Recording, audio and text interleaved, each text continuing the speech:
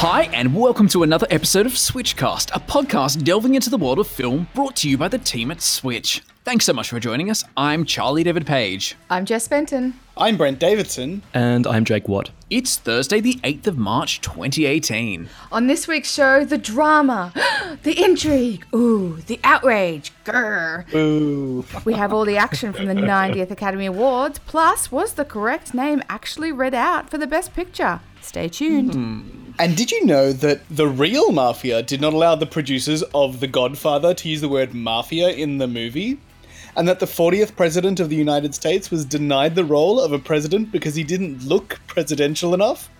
We'll take a look at some of the most useless yet intriguing facts about Hollywood and its stars. And if I know one thing, it's how to be useless. And as always, all our reviews and giveaways. Let's kick things off with In the Fade, the film which took out Best Foreign Language Film at this year's Golden Globes. Jess took this one in, so was it a worthy winner? Katya, Diane Kruger, is the wife to ex-con, Turkish immigrant turned model citizen Nuri, Numan Akar, and mother to 8-year-old Rocco. On a day when Katya leaves Rocco in his father's care while she indulges her pregnant sister, Nuri and Rocco are killed in a racially charged bomb attack. Paralysed by grief, we watch as Katya runs the gamut of emotions and actions to deal with her pain, made all the worse by the ignorant police investigation that tries to tie the crime to Nuri and his shadowed past. Drugs, fighting with her mother, and disconnecting herself from those who wish to help. Eventually, the only thing that keeps Katya getting up in the morning is the promise that justice will soon be served. When the agonising trial yields unexpected results, Katya seeks her own justice. Or is it just revenge? Based on the Hark Bomb book, In the Fade took home the Golden Globe for Best Foreign Language Film, yet failed to garner a nomination at the Oscars. Star Diane Kruger also took home Best Actress at the Cannes International Film Festival, and rightfully so. She is without a doubt the best feature of this project. Appearing in almost every frame, she dominates this grueling film with a performance that is nothing shy of perfection. The screenplay is sparse, to say the least, so it relies almost entirely on Diane's ability to convey everything that's not being said, not just by her, but the characters around her, and she nails it. This is her defining performance to date. Written for the screen and directed by German-Turkish filmmaker Fatih Akan, he's tried to place a very real and very frightening trend in today's Germany into a fictional story. Unfortunately, shoving a square peg into a round hole is never going to work. The film's political motivations and moral righteousness eventually lose their footing, and this once powerful and devastating story spirals into one of unsettling revenge. 3 stars. So I haven't actually seen any of Fatih Akin's films before, but I have seen a few Diane Kruger movies, and she's pretty amazing. I would believe that she would carry a film, maybe not a English language film, because her English language films are kind of like National Treasure and National Treasure 2 and 3 and stuff like that. Inglourious Bastards. There's Inglourious Bastards. So some fantastic films. I love National Treasure. What are you talking about? The National Treasure films are national treasures. Yeah, thank you. I don't begrudge Diane Kruger, having to eat and stuff like that. So, that's all good. But, her foreign language films, like The Hunting Party and Joy Noel and things like that. She's amazing. She's a pretty interesting actress to watch. And this film as well, In the Fade. So it won the Golden Globe for Best Foreign Language Film, beating A Fantastic Woman. Yeah. And Square, but it got shut out for an Academy Award for Best Foreign Language Film. But A Fantastic Woman and The Square are nominated for Academy Awards. So it's kind of funky. Yeah, it's really weird that it didn't even get recognized for the Oscars at all. It was the German submission for the category, but it just didn't make it into the final 5, which does seem really odd if it has taken out the Golden Globe. It's not like it's not been recognized elsewhere. It was in the running for the Palme d'Or as well. So it really had a lot going for it. It's kind of surprising that it didn't end up in the final 5, but perhaps Jess's review is actually the reason for that. Jess, I have a question for you. Go. So just how grueling is it? That's a very powerful word to use to describe a film. Are there bits that are really hard to watch or get through? Oh, or God, is it just 'cause yes. it's really depressing? Oh, no. There are bits that are really hard to watch. She just descends wholeheartedly into grief. And there is a really slow, drawn-out, graphic scene once she hits rock bottom that is really, really uncomfortable to watch. But no, absolutely. I'm sticking by the word grueling because you just watch her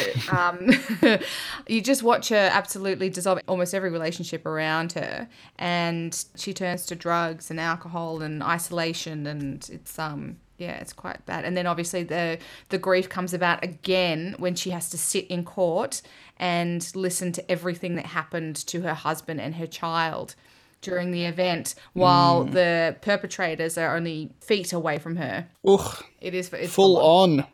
So you can find my full review at maketheswitch.com.au, and In the Fade is in cinemas now. Also out today is 12 Strong. Set in the days following 9/11, it tells the true story of an elite US Special Forces unit whose chosen mode of transportation is horseback. They are chosen to be the first US soldiers sent to Afghanistan for an extremely dangerous mission in response to the attacks. Every step we take is going to be on a minefield from 100 different wars. Odds are we're not all going to make it out of this one. If we don't take that city, World Trade Center's just the beginning. We're teaming up with the general of the Northern Alliance that we know nothing about. General, you show me exactly where we're going. Over the mountains. We take horses. All right, who's ridden before? Anyone? Summer camp when I was 9. Spring break, but I was pretty hammered. Does it have a name? The name. Great, this will be fun. We're outnumbered. 50,000 Taliban and Al-Qaeda fighters. We're on our own. With some of Hollywood's it men, including Chris Hemsworth, Michael Shannon, and Michael Pena, 12 Strong is a film that follows in the hoofsteps of 13 Hours, The Secret Soldiers of Benghazi. I don't know about anyone else, but the warning signs that I'm getting from this film is propaganda. Is anyone else sick to death of these movies? Just like, look how great we are. We go into other people's countries and we murder I'm their so locals. bored. Yeah. It truly breaks my heart that Chris Hemsworth is in this movie. They should have called it American Horses. It's like American Sniper, American Horses. The original book was actually called Horse Soldiers, so... I just think it sounds like centaurs to me. They're describing like some sort of like armored, half human, half horse, like soldier who like... anyway, sorry, I digress. That's what this film is really missing. Thank you, clearly. Jake. I'd be much more interested. I'd be much more interested in this film if it was that. It's just not a new story, is it? Mm. There's nothing new about this. Yeah. Plus, Chris Hemsworth, he's not American. He's better than this. I don't know why he's here, and it gives me icky feelings that he is. Even Michael Shannon as well. And Michael Pena. They're all too good for this movie. It's another American war glorification film. Yeah, like Americans have this thing where it's like, you know, these war movies especially, it's like how to be, you know, cowboy to the max, like a soldier and, you know, cool dialogue and gunfights and whatever. And this movie to me seems like, how can we cowboy it up to the next level? In the last couple of weeks, when obviously the promo for this film has been in full swing, when the headline that dominates it all is the fact that Chris Hemsworth and his wife, Elsa, are playing husband and wife in this film, and isn't that exciting? You know that there's nothing good awaiting you in that cinema. I bet you they weren't in any scenes together. It's all going to be phone calls. But it's like, do you mean that they're husband and wife in real life and on screen? Oh my God. Shut up and take my money. I would have preferred this film to have been like told from the perspective of the horses as well. Instead of us hearing Chris Hemsworth or whatever talk about stupid shit like, boy, I sure do miss home. Who cares? You hear the horses be like, oh man, I hope they're not going to lead us into that cave. Oh shit, we're going to get led in that cave. Oh no, Barney died. It was a funny fact, like the guy who wrote this movie actually, he also wrote All the Pretty Horses, the Billy Bob Thornton adaptation of the Cormac McCarthy novel. Oh my God. Yeah, exactly. Hashtag horse fetish. And he was also like, and his name's Ted Talley, and he's probably most famous for The Silence of the Lambs. So I don't know, he has like a nice kind of animal theme going in his body of work. He also did Red Dragon, so that's, that's nice. But having said that, he also didn't write anything between Red Dragon in 2002 and 12 Strong in 2018. Oh, wow. So, yeah, obviously living off the credits from Silence of the Lambs. Silence of the Lambs money. He's been spending time on his estate with all his horses. Come on. Just riding them, brushing them, feeding them, giving them sugar cubes. Creating lovely watercolors of them. Some mercy for you all. Also out today is The Mercy. The film tells the incredible true story of amateur sailor Donald Crowhurst, played by Colin Firth, and his attempt to win the first non-stop, single-handed, round-the-world yacht race in 1968. Have you ever done anything like that before? That's the point. If I can do it, then so can the bloke who stares at the horizon. If I'm putting in the money, what are you putting in? Everything else. fooled myself into thinking we were just building a boat. I didn't think I'd actually have to watch you sail away. That's what boats do. Promise me you'll come home. Any sane man would want to pull out of such an endeavour. Leave your doubts with us here on the shore. Good luck, Daddy! Take your dreams out to sea.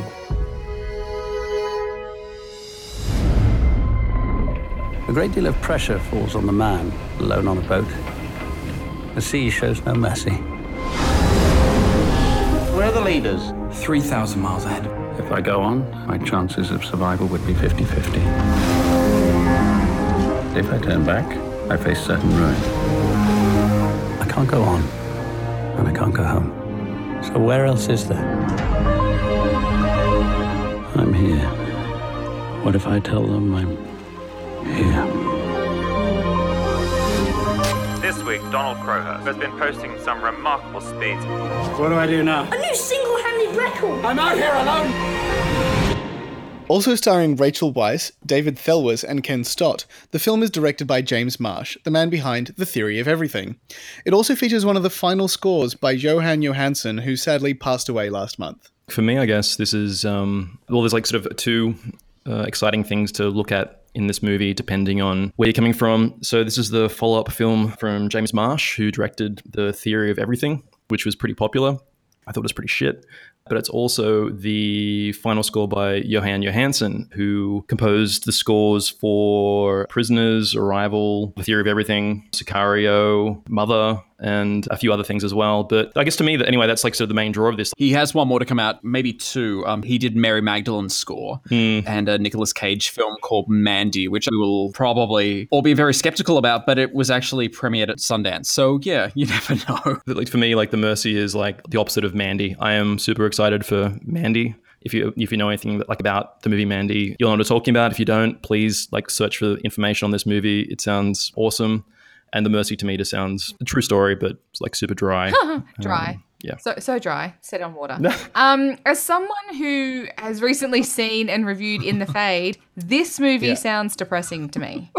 Yes, it's a true story, and it's such a bizarre one, but it just sounds so dank and lonely and depressing and crazy, and this guy's just descent into complete and utter madness. This is not appealing in any way, shape, or form to me. Do you think Colin Firth like has the range to pull that off? Yeah, I loves me some Colin Firth, but I don't know. Yeah, I mean, she went and did that Pride and Prejudice tour, so she's definitely into Colin Firth. she's down with the Colin Firth. Of course I do. Nobody forgets things like that, Jess. But it's a strangely impressive cast for a really very almost lackluster story. Like Rachel Weisz as this poor wife who's trying to convince her husband, who has no sailing experience, by the way, not to go out and do this yacht race, and then has to hang out at home and look after the kids and wonder whether the guy's dead or not. Michelle Williams is probably busy or something, I guess. She must have been.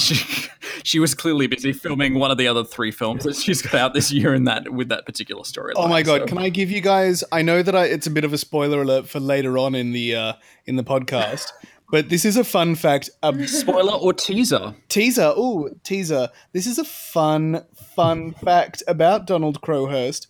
His mother longed for a daughter, and Crowhurst was dressed as a girl until the age of 7. 7? That's way too old to be dressed as a girl. Well, here's another piece of fun trivia. At 55, Colin Firth is actually 20 years older than Donald Crowhurst when he set off on his Golden Globe race. Nice. The prize was only £5,000. Yeah, which back then is a lot. In the 60s, yeah. Yeah, as of 2016, the equivalent of £60,000. Still, I feel like it would cost, wouldn't that cost like a about boat. how much? Yeah. Millions. Although, yeah, he did basically like build his from scratch, which, may have been another reason for the end result, but no judgment, It's just fascinating, these kinds of people, isn't it? Like, what would possess someone who has no boating experience to circumnavigate the globe? What possesses someone who doesn't know how to swim to compete in the Olympics in swimming? Jess, have you not seen Moana? Do you not know the call of the sea?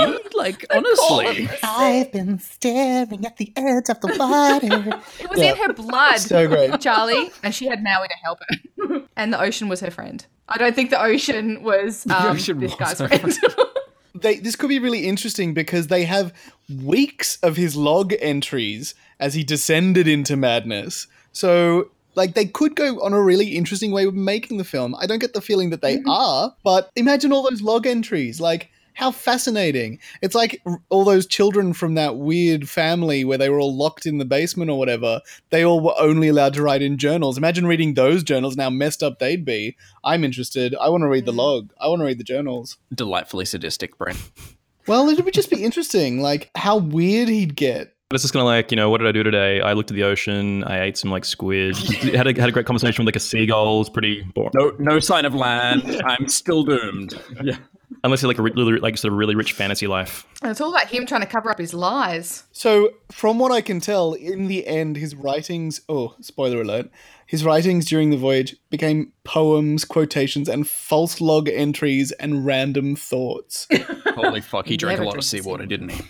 Also exclusive to Acme this Saturday and Sunday is Westwind, Djalu's Legacy. This documentary looks at an aging Aboriginal elder in a line 60,000 years long who is running out of time to pass on the history of his people. When Djalu breaks with tradition to try and save it, musician Gautier becomes an unexpected family member and helps heal Djalu's son and amplify his songs to the world.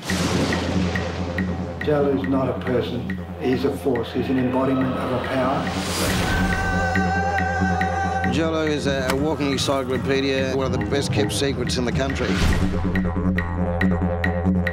It's a living communication line to human history.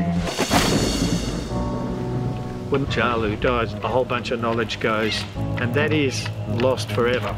The moment of passing it on to the next generation has broken down. Guy, take a nothing. Djalu passed away, a leader, has to be from a good family. For Djalu's son Laird to take on his role, he's got really big boots to fill.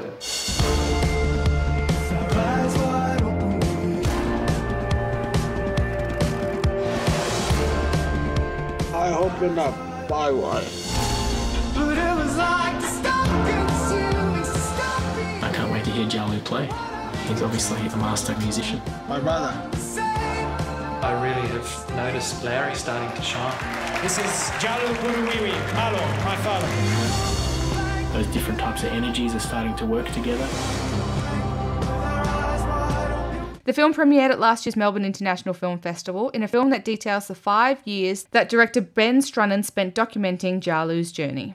I have to say, when I read the synopsis, it was a bit unexciting for me, but actually watching the trailer for this, it does look like quite a fascinating story.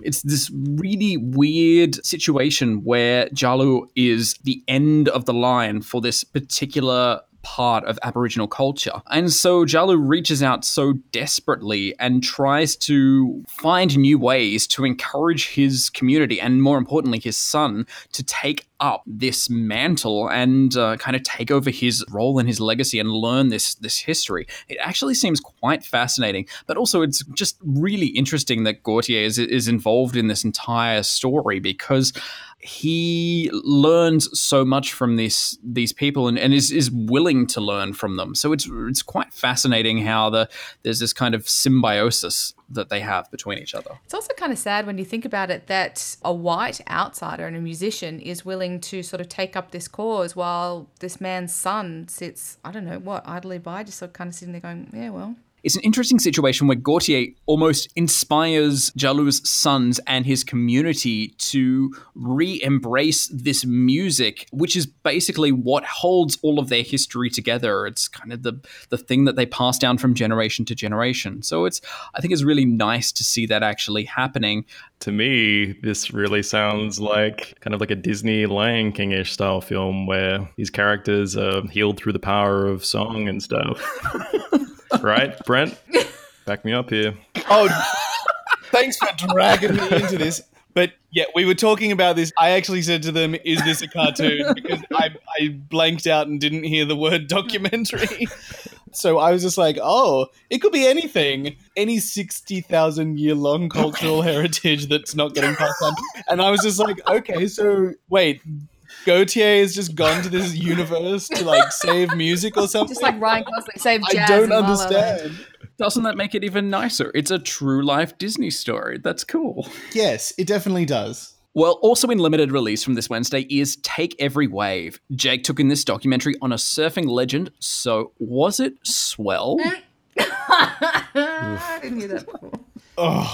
Take Every Wave, The Life of Laird Hamilton, named after Hamilton's philosophy of never passing up a chance, is the latest documentary from Oscar-nominated director Rory Kennedy.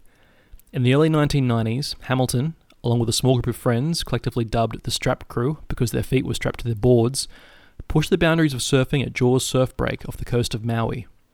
Hamilton and his friends had started using inflatable boards to tow one another onto waves which were too big to catch under paddle power alone, what is now dubbed tow-in surfing. Surfers really were on the vanguard of the counterculture. It wasn't about attainment, it was about experience.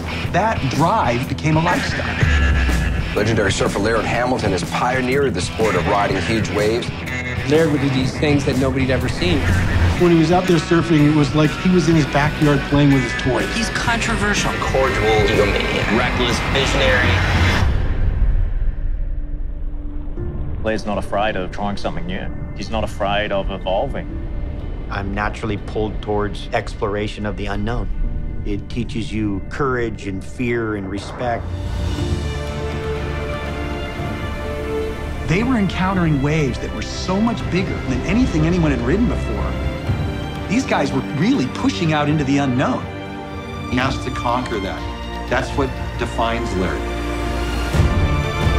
The film shows us a rebellious Hamilton growing up in Hawaii, his brief modelling career, his role as the bad guy in the cheesy surf flick North Shore, his relentless innovations in both windsurfing and surfing. The insights from his friends, pro surfers, surf magazine editors, and wife Reese help us understand Hamilton's drive and stature, but it mostly comes across as brand promotion. At times, it seems that this film project was conceived to preserve Hamilton's legacy while he's still active, which is why it keeps the focus on his surfing. His first marriage, the extent of his business empire, multimedia celebrity profile, and other factors are just glancingly noted. Fortunately, the footage featured in Take Every Wave is extraordinary. Shot by Alice Gould and Don King, the documentary makers had access to Hamilton's personal visual archive. The resulting imagery of his August 2000 ride at Chapu, a dangerous shallow water reef break southeast of Tahiti, considered the most intense wave ever surfed, is breathtaking. Take Every Wave won't provide many surprises for surfing fans that have followed Hamilton's high-profile career, and never probes too deeply. But this film should fascinate others for whom he's a less familiar personality. At the very least, the footage of Hamilton's wave riding is awe-inspiring, whether you've seen it before or not. 3 stars.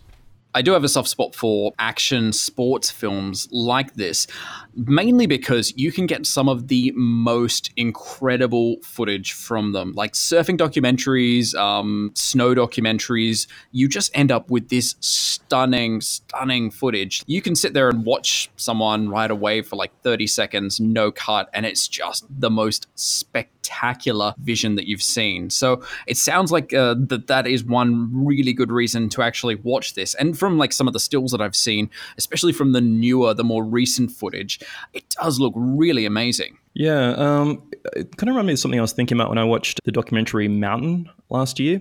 Oh, yeah. The filmmakers actually have to pretty much invent new ways to film the athletes in motion. Surfing documentaries, like the technology really had to be kind of invented on the fly to like film these guys like surfing down these like massive 20-foot tall waves and doing all this like crazy shit. So on like a technical level, like these documentaries are pretty amazing. And of course, like the footage they provide like through this like new filming technology is always going to be pretty awesome to watch, which I think is like for me anyway, Take Every Wave, like the value of watching it. I watched it near Bondi with a pretty receptive crowd, and I'm not like a massive fan of Laird Hamilton, and this documentary isn't exactly the most even-handed documentary about his life, but everyone was like totally absorbed by the footage of him surfing. Like no matter how much you personally find Laird Hamilton a bit of a shithead, you can't take away the fact that the guy has had a pretty amazing life and surfed some like amazing waves in some beautiful locations, and as like a visual spectacle,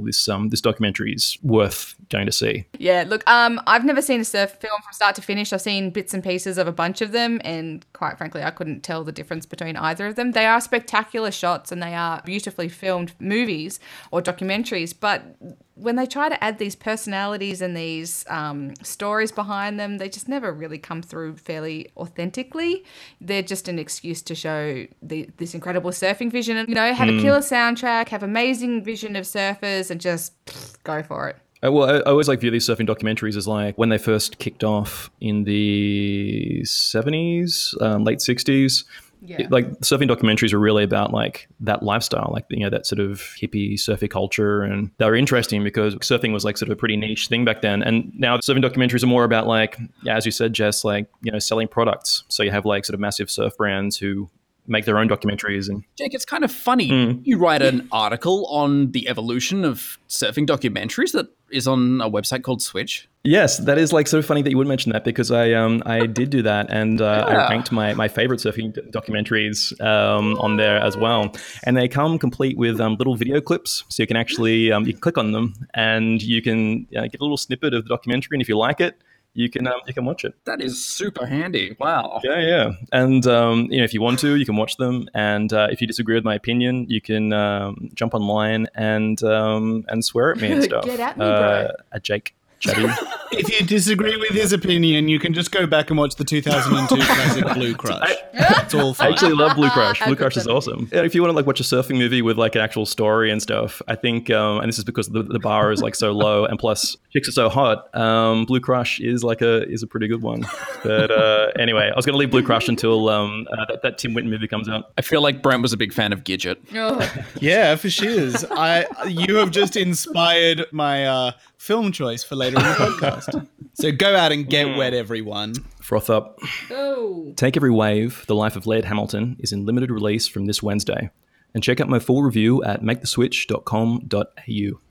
It was Hollywood's Night of Nights. There was a lot on the menu this year. It was the award's 90th anniversary, a year of celebrating diversity, the Time's Up movement, and redemption. Host Jimmy Kimmel was back, as was the culprits for last year's kerfuffle / greatest Oscars moment ever, Faye Dunaway and Warren Beatty.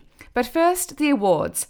While it was one of the strongest years in film in recent history, the awards themselves held few surprises. The night started with Sam Rockwell winning Best Supporting Actor, and as the evening wore on, I, Tonya's Alison Janney picked up a gong, Darkest Hour's Gary Oldman, and Rockwell's co-star Frances McDormand picked up her second career Oscar for That Billboards Movie. McDormand's speech, asking every nominated woman of the night to stand and be recognised, proved to be the event's show-stopping moment. Dunkirk took home all the technical awards, with Aussie Lee Smith walking home with the statuette for his achievement in editing.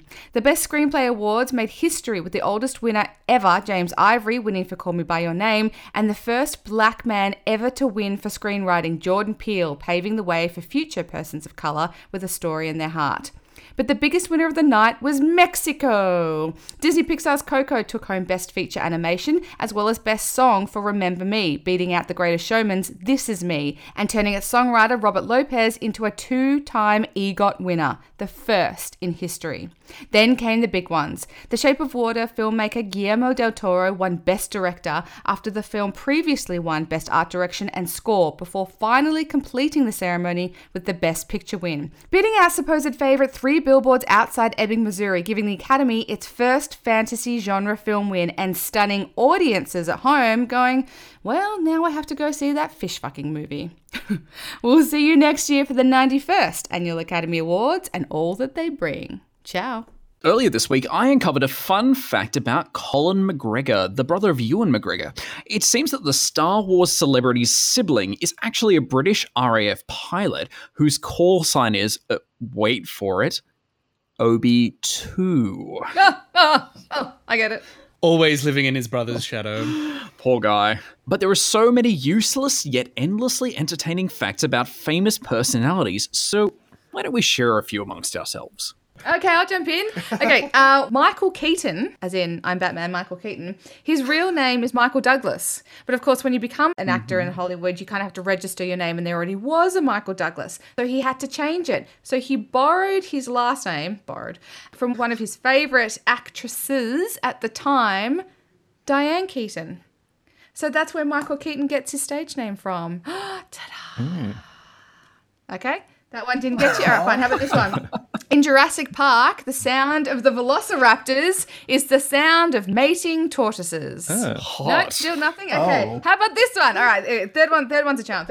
Who goes and records tortoises mating for the soundbite? David Attenborough? David Attenborough's weird, sexy animal sounds. Best-selling CD. All right, here's my third and final one, and this one's one of my favourite Hollywood little factoids. When Ben Affleck, Batfleck, and Matt Damon were shopping around the Good Will Hunting script, they put in, I was about to say they inserted, but that's so incorrect, that's so wrong. They put in the script a gay sex scene. Put in means the same thing, guys. Jeez. To prove who read it and who didn't. So when someone who shall not be named, who ended up producing the film, let's just call him HW, said to them, I love the film, I want to buy it, but I think you should get rid of the gay sex scene. They were like, hey, look who read the script, you can have it. I have a fun fact about our favourite actress / versatile whatever being entity. Oh, if somebody said to me we are all just a figment of her imagination, I would believe that she is the god that we are dreaming inside of. Tilda Swinton, Hey, Tilda did you Swinton. know her mother is Australian, so we're going to claim her. I think she deserves an Order of Australia medal for everything she's ever done. Quick, Brent, go on to Ancestry.com and find out if your third cousin's twice removed. Sylvester Stallone of Rocky and Rambo fame. His first movie was a porno film called The Party at Kitty and Studs. It was a 1970 American softcore adult film. He got paid $200 for it. He worked 2 days. The synopsis, the film deals with the sex life of a young New York City woman, Kitty, and her boyfriend, Stud, played by Sylvester Stallone. Stud is brutal and oafish, but Kitty is enamored with his sexual performance. They sometimes engage in light sadomasochism, with Stud belt-whipping Kitty. Stud later posts a sign on a bulletin board inviting people to a party. Several people show up at Kitty and Stud's apartment, and they engage in group sex, with Stud servicing all the women. Whoa. And it was re-released after Stallone became successful. All of them? All of them, yeah. I think it was like 5. Yeah, I'm often enamored with someone's sexual performance. Apparently after Rocky came out, they re-released this porno with the title Italian Stallion. Oh, so Italian Stallion and this film are the same. I think you could sort of say almost Italian Stallion was like a prequel to Rocky. You could view it that way. So it's like Rocky 0.5. Oh my god. Once again, speaking of weird sex things, I have a fun fact about the one and only Nicolas Cage. Now, I don't know if this will change your opinion on him. Unlikely. Jake. But according to the internet, which is never wrong, I will point out, he only eats animals based on how they have sex. So he only eats animals that are dignified when they mate, like birds and fish, and refuses to eat anything living that has sex in a way he doesn't find attractive. That seems completely logical. Just when that man couldn't get weirder. All right. Sorry, I just found another one about Nicolas Cage. He had a stalker that was a mime. Yeah. Yeah, that's pretty scary. That's you wouldn't even hear the breathing down the phone. Yeah, that's actually pretty creepy. Imagine being stopped by a lion. Marcel Mars, no! It watches at you from a window that's not actually there or something. Oh. You get a phone call and then you just see him holding his hand at his face. And there's silence on the other end. Weirdly, there's a lot of facts out there about Sean Connery. He came up in quite a lot of lists that I came across. One of my favorite ones was that he was once pulled over by a British police officer for speeding, and the name of the officer was Sergeant James Bond. What? I thought that was quite good. Weird. 2010 was the only year since 1974 that Christopher Walken has not appeared in a film. Boom. That's nuts. Is that crazy? What a man. Walken. I've got to follow up Christopher Walken, bit of trivia. When he was 15, he was a lion tamer for a year. So Christopher Walken's like sort of career in showbiz started off with... That explains so much. Childhood lion taming. Yeah. His complete lack of emotion. He just like conquered fear and all that type of shit like when he was a teen because the lions could just like smell it on him. So that's why he's so emotionless. Speaking of fear, Nicole Kidman is terrified of butterflies. Jeremy Renner, Hawkeye from the Avengers, used to be a makeup artist. And not like a fun like prosthetics makeup artist, as in we're talking like mascara and lipstick makeup artist. Queer Hawkeye for the straight guy. Ew. No, he's not gay. Winston Buscemi and Vince Vaughn were filming some shitty thriller together. in a pretty crappy part of America. They actually got into like a bar fight, which turned into like a knife fight. Just the visual of like Vince Vaughn and Steve Buscemi going back to back in some sort of hick bar in like a bar/knife fight just cracks me up. I've got one. Frank Sinatra has 3 stars on the Hollywood Walk of Fame for film, music, and television. I have another fun one. Go B. Did you know the voice of Miss Piggy and Cookie Monster was also the voice of Yoda, Frank Oz? What a talented guy. Oh, do you know that the voices of Mickey Mouse and Minnie Mouse were married in real life? Aww. What? No way. How sweet. This music festival I went to on the weekend, Grace Jones was playing there, which ties in this anecdote. Dolph Lundgren, the action star, the guy who played He-Man and all that stuff. Rocky the bad guy in Rocky 5, Rocky 4. Yeah, a bit of both. But Dolph Lundgren actually has a master's degree in chemical engineering. So he's like a legitimate brain. And he was studying his degree in Sydney. And he was a bouncer in King's Cross at a nightclub. Anyway, Grace Jones was touring at the time, and she's has a reputation for being pretty insatiable. And so she just like saw this huge, good-looking dude working as a bouncer at this nightclub, and she's like, "Come on tour with me, and you can be my like personal bodyguard." And that's how his career in movies started off. Wow. And so The Bodyguard was made. Yeah, exactly. And which inspired the movie The Bodyguard and all those other classics. But yeah, anyway, a degree in chemical engineering. Dolph Lundgren isn't the only brains. Did you know Lisa Kudrow also has a degree in sociobiology? So she is actually pretty intelligent too.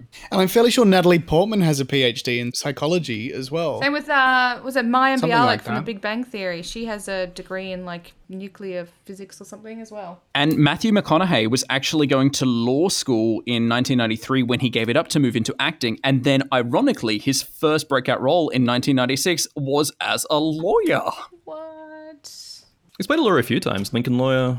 Paperboy? No, wait, he was a journalist. No, he was a journalist in Paperboy, sorry. No, he's a lawyer. Wait, what was he? Would you believe that Tommy Lee Jones and Al Gore were freshman roommates at Harvard? Because No, I I wouldn't. wouldn't. George W. Bush was a cheerleader in college. And actually, closer to home, Rebel Wilson became an actress after she contracted malaria. She was actually hallucinating that she was famous and winning an Oscar, and that inspired her to become an actress. It's just that easy, kids. Ugh, curse you, malaria. Now I hate you even more. This one's a funny one because it's ironic. O.J. Simpson almost played the Terminator, but James Cameron thought his persona was, quote, too pleasant to play such a dark character. Well, James Cameron has a poor judge of character, doesn't he? I like this one. During the chestbuster scene in Alien, the actors didn't know what was about to happen, so their reactions are 100% real. Yeah, Ridley Scott sprung it on them. It was amazing. Directors are awful people. Speaking of awful directors, Will Ferrell's reactions during the Jack in the Box scene in Elf were totally real too. The director surprised him every time he played with one of the toys by using a remote control. That cruel bastard. See what I mean? I love you, Jon Favreau. And speaking of awful directors, I have one on Clint Eastwood from back in his acting days anyway. He is apparently allergic to horses. So in a lot of scenes, he Just like Kate Middleton. Yes, he and Kate Middleton are the same person. In a lot I always thought so. Have you ever seen them in the same room at the same time? I have not. Lucky he didn't direct that 12 Strong movie from earlier in the podcast. I'm sure it wasn't through a lack of trying. How did Clint Eastwood film all those westerns though? He's in so many westerns. How would he have avoided? Clarentine? It was a mild allergy, so after a certain amount of time, he got really bad rashes. So he could ride them for a certain amount of time, or for wider shots and things like that, they'd use stunt doubles. So it was a combination of the two. They were real horses. He just couldn't have a sex scene directly after filming a horse riding scene. Or a sex scene involving horses. What? There are two conversations going on here. So if you have any favorite facts about actors or Hollywood or celebrities, let us know as well. Hit us up on social media. Go to Facebook, Twitter, or Instagram at MakeTheSwitchAU and let us know. We have some great giveaways up for grabs this week. First up, we're giving you a chance to win one of 10 double passes to this year's Melbourne Queer Film Festival. Running from the 15th to the 26th of March, this year's festival features a fantastic lineup, including the Melbourne premiere of Freak Show, the much-anticipated gay coming-of-age film Love, Simon, the Australian premiere of Bex starring Christine Lahti and Mina Suvari, Ideal Home, starring Steve Coogan and Paul Rudd as unexpected parents, Cannes Jury Grand Prize winner BPM, plus documentaries on Alan Carr, Andre Leon Tully, and Ian McKellen. You shall enter. Oh my God. Human Flow hits cinemas soon, and we're giving you the chance to win one of 10 double passes to see it on the big screen. Over 65 million people around the world have been forced from their homes to escape famine, climate change, and war in the greatest human displacement since World War II. An epic film journey led by the internationally renowned artist Ai Weiwei gives powerful visual expression to the massive human migration. We're also giving away 5 copies of Only the Brave on Blu-ray. Based on true events, the film retells the story of the heroic Granite Mountain Hotshots and stars Josh Brolin, Miles Teller, and Jeff Bridges. The Hotshots are faced with their greatest challenge ever, the Yarnell Hill Fire. We're also giving away 5 copies of A Bronx Tale on Blu-ray. The directorial debut from Robert De Niro, the film is a coming-of-age story set in the 1960s, when a boy growing up during a time of great social change is torn between 2 role models. His father, played by De Niro, a local bus driver, and a cynical neighborhood crime boss, played by Chaz Palminteri. Joe Pesci is also in this film. Oh, fun fact about Joe Pesci, he apparently actually did bite Macaulay Culkin's finger in that scene in Home Alone. Yes, he did. The facts never end. Oh. And finally, we're giving you the chance to win one of 10 Dendy Direct gift vouchers. Relax at home while watching the latest releases. This week, they've added Thor Ragnarok, God's Own Country, Only the Brave, 3 Summers, Mark Felt, The Man Who Brought Down the White House, Borg vs. McEnroe, and Loving Vincent to their impressive collection. For your chance to win this and all our fantastic giveaways, head to maketheswitch.com.au/comps now. And before we go, we'd like to offer you some cinematic inspiration, with each of us suggesting one film that you should see this week and why. I'm going to go with one which may polarize this podcast, mainly because I'm pretty sure only 2 of the people on it will have watched it. Are you singling me out again? No, I'm not singling you out. I'm singling Jess out. I'm also pretty sure she hates it. So, which I'm really surprised about, because it has one of her favorite actresses in it. Weirdly, so this is a film that I saw when I was in Dublin in 2008, and I watched it like 3 consecutive nights in a row because I enjoyed it so much. It is a film called Gigantic. No, never seen it. Jess, I lent you the Blu-ray and the DVD, remember? She sold it on eBay. No, she gave it back to me. Yeah, maybe, yeah. You told me you didn't like it. But it's very possible that I hated it because I don't remember seeing it. But it's got Zooey Deschanel in it. Yeah, exactly. It's got Zooey Deschanel. It's got Paul Dano. It's got John Goodman. It's a great cast. They're so funny. Oh, it's got Zach Galifianakis in it. Nice. Oh my God, yes, he's the homeless man, remember of course. This movie. Okay, I'm surprised by that fact. Essentially, it's about this guy who is a mattress salesman. He ends up falling for this girl whose father comes in and buys a mattress off him, but she's like this complete klutz. Whereas he's got his life sorted together and is in the process of adopting a baby from China. But it's like this really beautiful film. It's really hard to explain because it's very strange and it has very, very dark moments and very, very humorous ones. But it's just this kind of like fly on the wall look at this very weird relationship that should not be at all.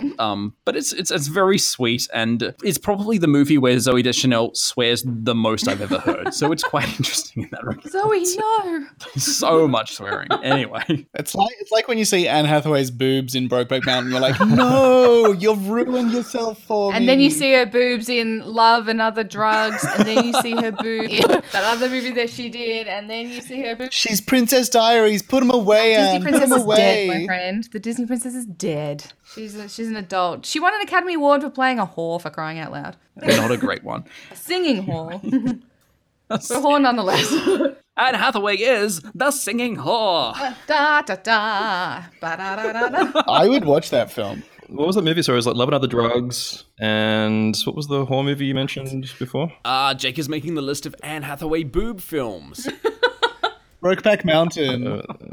And the horror movie. Okay, cool. All right, I think I got them all down. I need to be like.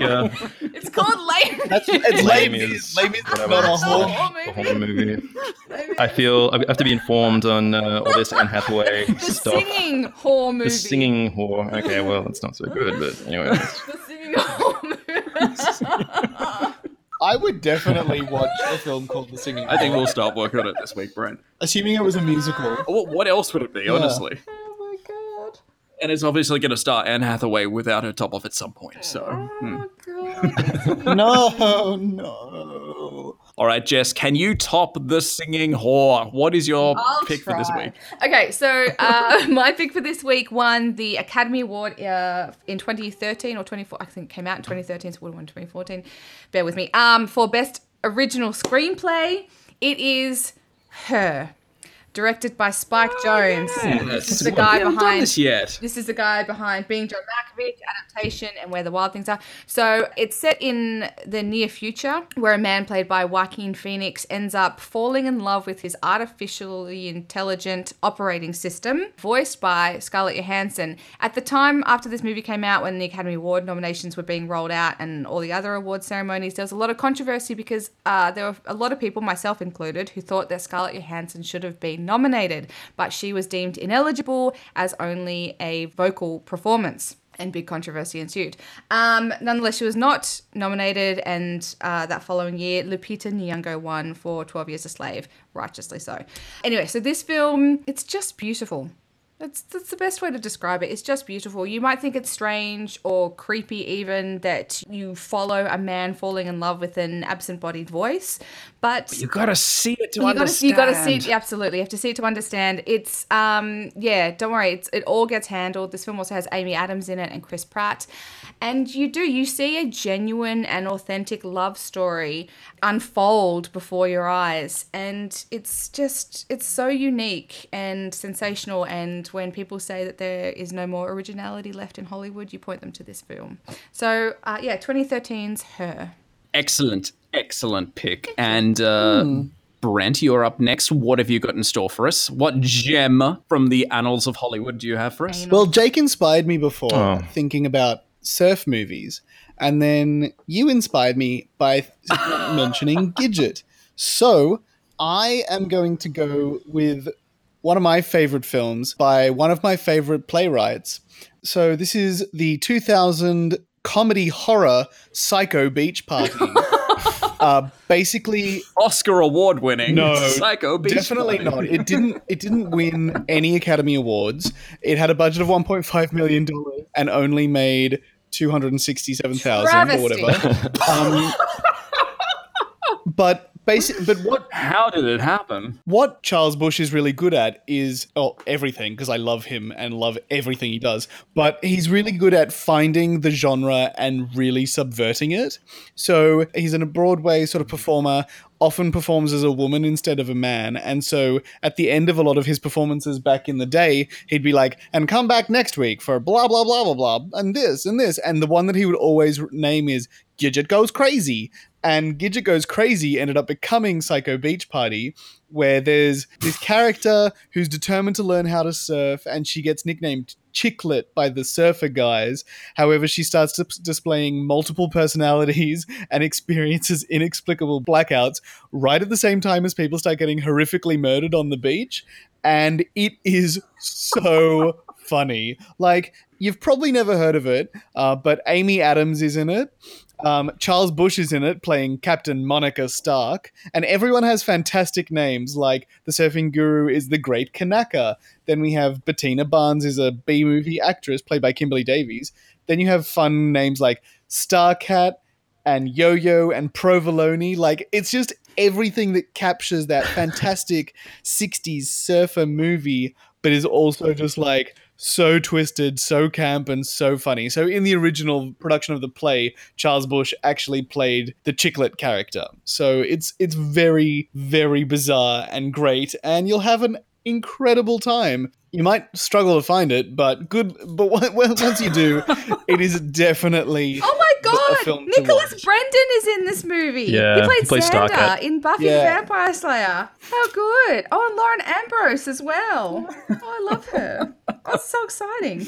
I used to own that movie on DVD. What? True story. Oh my. Yep. I love it. I'm a big Charles Busch fan. Yeah, I didn't mind it. I think I might have like lost it on the move from when I moved from Newcastle to Sydney. But yeah, I remember sort of watching it. I think I picked it up because I just finished watching Buffy, and I was like, I thought Nicholas Brendan was pretty cool, who plays Starcat, and yeah, it was awesome. Again, sorry, Kimberly Davies, pretty hot. As Brent said, if you can find it, it's well worth a squiz, I think. But there could be one copy lying somewhere between Newcastle and Sydney, so hunt that one down. That's like the only copy in existence, I think. The only Australian copy left in existence. It's very good. All right, Jake, let's wrap things up. What have you got for us this week? Let us know your recommendation. So the Alliance French Film Festival is on at the moment. So I've been watching a lot of French movies, and one of the ones that struck me was a film called Swimming Pool by Francois Ozon, who has a new movie coming out at the festival called Double Lover. Oh, yeah. So Swimming Pool's 2003 erotic thriller. It's about a British crime novelist called Samantha Morton. She travels to a publisher's summer house in southern France to write her next book. And she gets interrupted by the publisher's daughter, who is pretty hot and frequently nude and played by Ladvine Sanya. So, you know, that's pretty cool. And also, like, the author is played by Charlotte Rampling, who is no slouch herself in, you know, in terms of hotness. I don't think Charlotte Rampling is ever going to go out of style. She's a pretty attractive lady. The movie itself is... it's pretty interesting just in terms of the amount of symbolism, double meaning. It's like got a very slow, deliberate, languorous pace. You know what? If you liked, you know, movies like Call Me by Your Name, or, you know, those movies that are kind of, you know, set during summertime in Europe, and they feature a lot of limbs, and, you know, they're obsessed with kind of like how people look and stand and lay and that type of thing. Yeah, it's a great movie, just a really well composed film, and I think one of Francois Ozon's strongest films as well. So if you want to like buff up before you go and see Double Lover, check out Swimming Pool first. Well, some great suggestions in that bunch, and you can find the links to all the articles we've talked about on this week's podcast at maketheswitch.com.au. Please also subscribe to Switchcast on iTunes or your favourite podcast platform. And don't forget to rate us and stay in touch on Twitter. I'm at Charlie_David. Jess? At MissJess_Switch. Brent? At Brent C. Davidson. And Jake? At Jake Chatty. Like it, follow it. You can find us on Facebook, Twitter, Instagram, and YouTube at Make the Switch AU to stay up to date with all the latest reviews, news, trailers, and giveaways. And you can find all the notes and links to everything we've discussed on this week's podcast, as well as other episodes, by visiting switchcast.com.au. On next week's show, we'll be checking out the latest incarnation of Tomb Raider, the refugee documentary Human Flow, National Theatre Live's Young Marks, and the Aussie comedy Bonanza, That's Not My Dog. Thanks so much for listening. We'll see you all next week.